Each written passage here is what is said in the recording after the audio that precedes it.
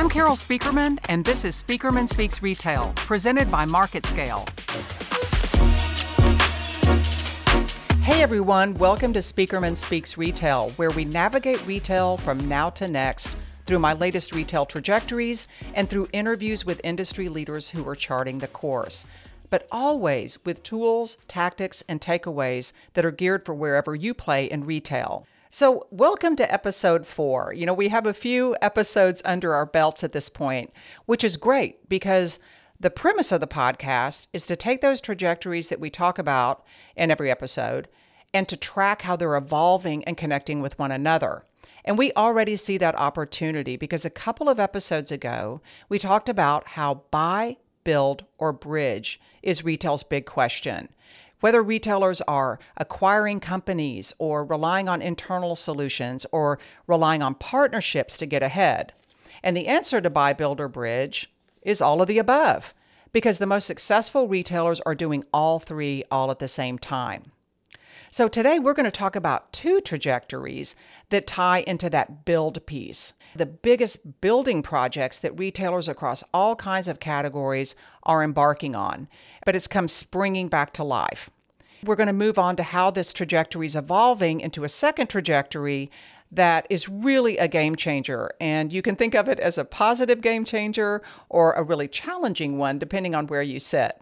This is about, though, a prolific brand building movement, and it's one that's driving differentiation and margin at a time when retailers need both really badly. I call it the private brand palooza. Yep, we're talking about the resurgence in private brands and why retailers are kicking this private brand palooza into high gear, especially right now. First of all, national brands, the alternative to private brands.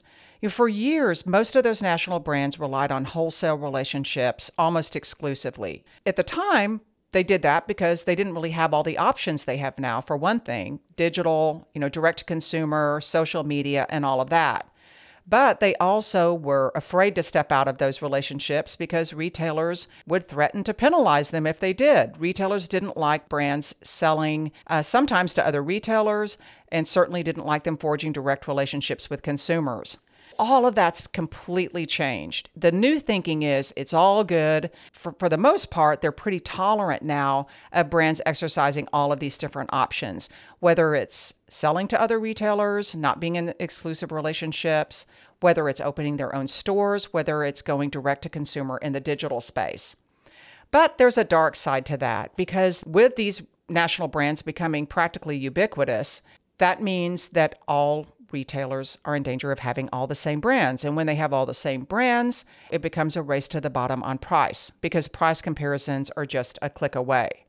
So this is one really big reason why retailers are going back to their private brand party and why they really are cranking it up. Not only creating new brands, but also revamping and in some cases replacing very valuable legacy brands that they've had in their stables for years. You look at Walmart, for example. They just completely did away with some private brands that they'd had for years in the apparel area.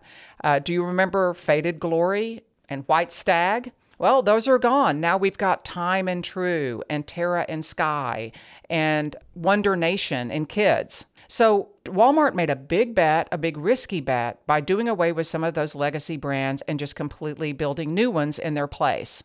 Target, though, has been super aggressive in the private brand arena. Now, we know that Target is a leader when it comes to private and proprietary brands, designer partnerships in the apparel area. But they also started paying attention to some of those essentials categories. So they started tweaking their Up and Up brand of essentials, creating brands like Smartly that also address some of those staple items. And boy, what a smart, happy accident, right? Here we are in the corona crisis, and those are the very categories that are driving retail. But this benefits Target too, because as those shoppers trust Target in these staple categories, they make more frequent trips to both Target.com and Target stores, and that increases the likelihood that they're going to get some action on those higher margin discretionary categories like apparel and home. So it all works together. But what's interesting about this is, Target has had a really impressive turnaround, and they seem to be weathering this corona crisis fairly well. Private brands are part of that success story because they had built that private brand foundation prior to the corona crisis, and it's really serving them well right now. And they too made really courageous decisions to completely do away with perfectly successful brands in order to keep things fresh. Now, in the grocery arena, you have retailers like Kroger and Albertsons that have built up very high equity, high loyalty brands in that space. And in fact, they're using these brands not just as generics that sit on the shelf and rely on comparison to a nearby national brand, but as cutting edge brands that go after hot categories like plant-based foods and even going up against emerging brands that are getting a lot of attention as they do it. You know, they have the confidence to know that they can build brands that will compete neck and neck with those emerging brands.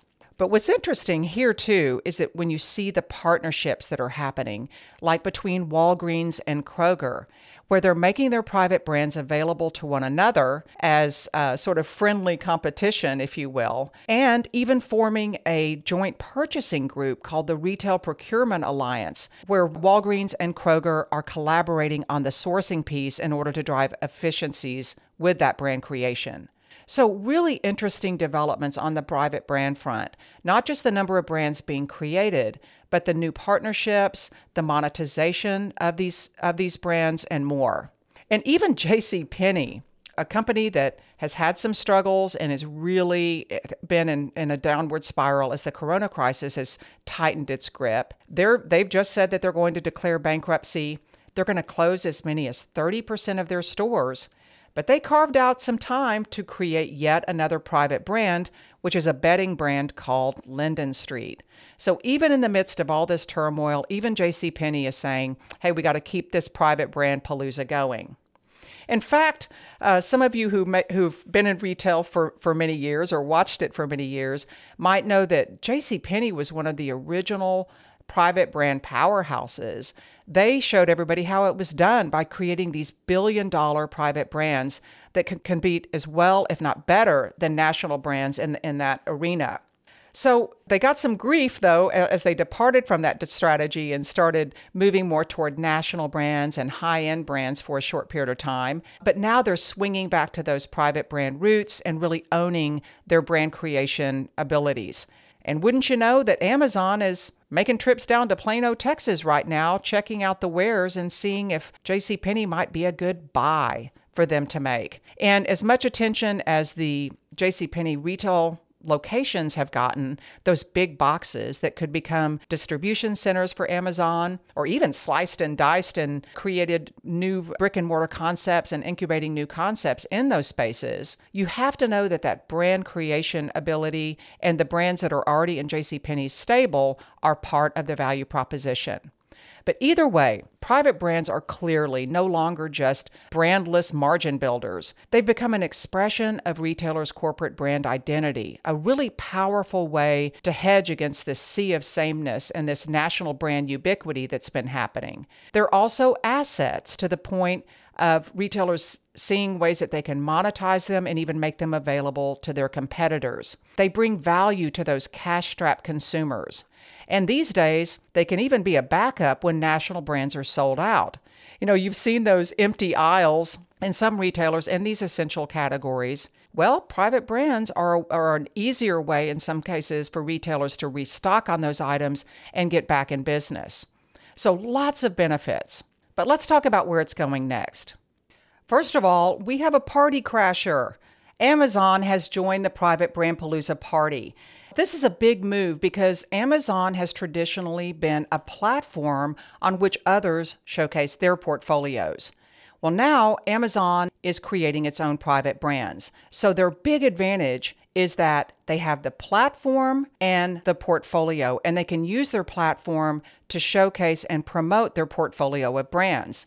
What's also groundbreaking is Nobody really knows how many brands Amazon has right now. Is it 100? Is it 200? Tons of brands, more than any retailers ever attempted to create across so many different categories. But also, so many of those brands have no direct association or obvious association with Amazon. Yeah, you've got Amazon Essentials and Amazon Basics, but most of the brands that Amazon's created, you really would not even know that they're associated with Amazon. So Amazon is single-handedly ushering in our second trajectory. It's a new brand evolution that I call the secret brand movement, creating all kinds of private brands at unprecedented numbers and not even having that pride of association. Stealth and scale through that platform leverage.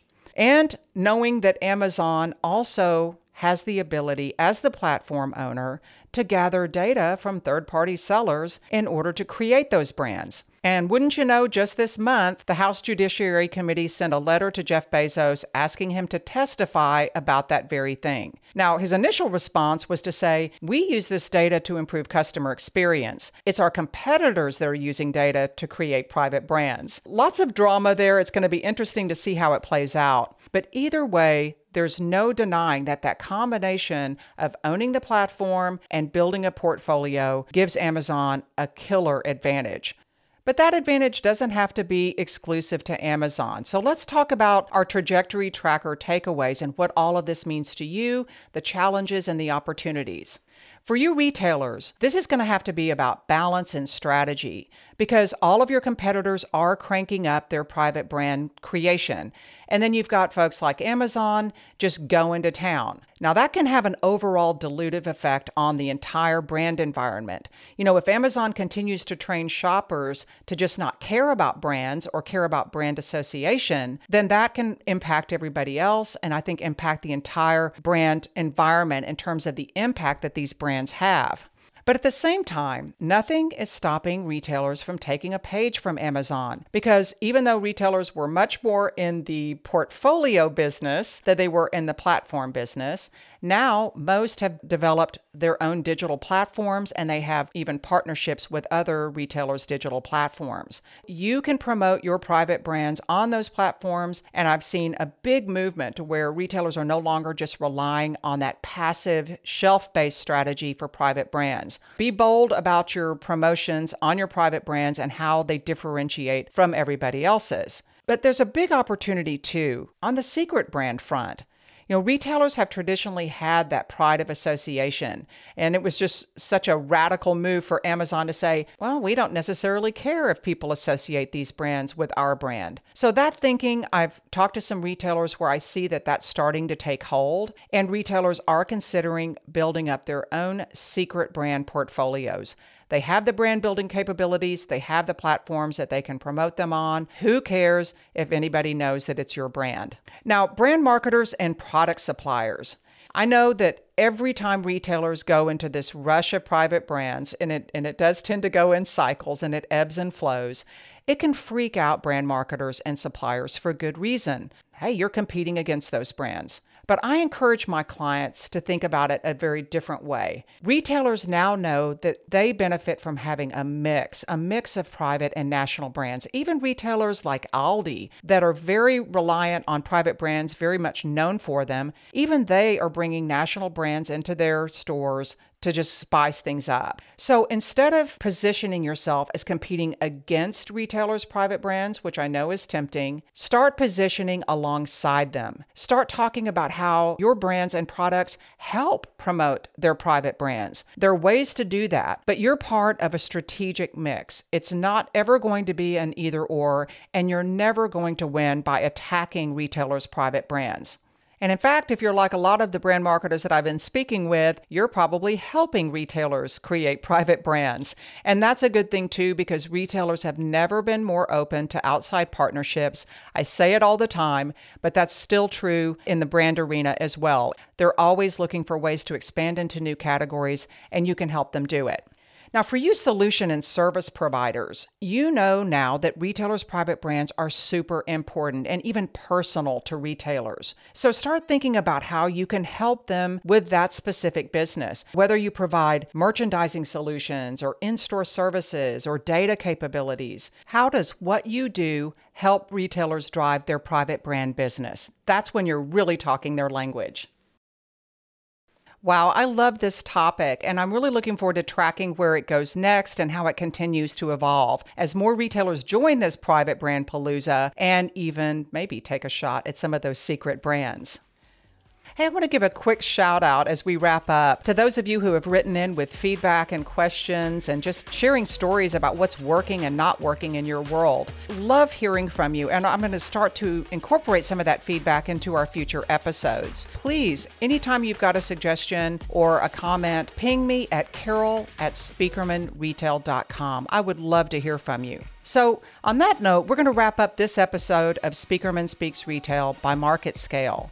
And in future episodes, we're going to be talking to more industry leaders who are paving the way to what's next in retail. We're going to introduce some new trajectories and continue to track the ones that we've talked about early on. And if you'd like to follow me on social media, you can reach me on Twitter at Retail Expert without the first E, XPERT. Please stay tuned and keep listening. Our next episode is going to break on Thursday, June 18th. So stay safe, and I'll see you next time.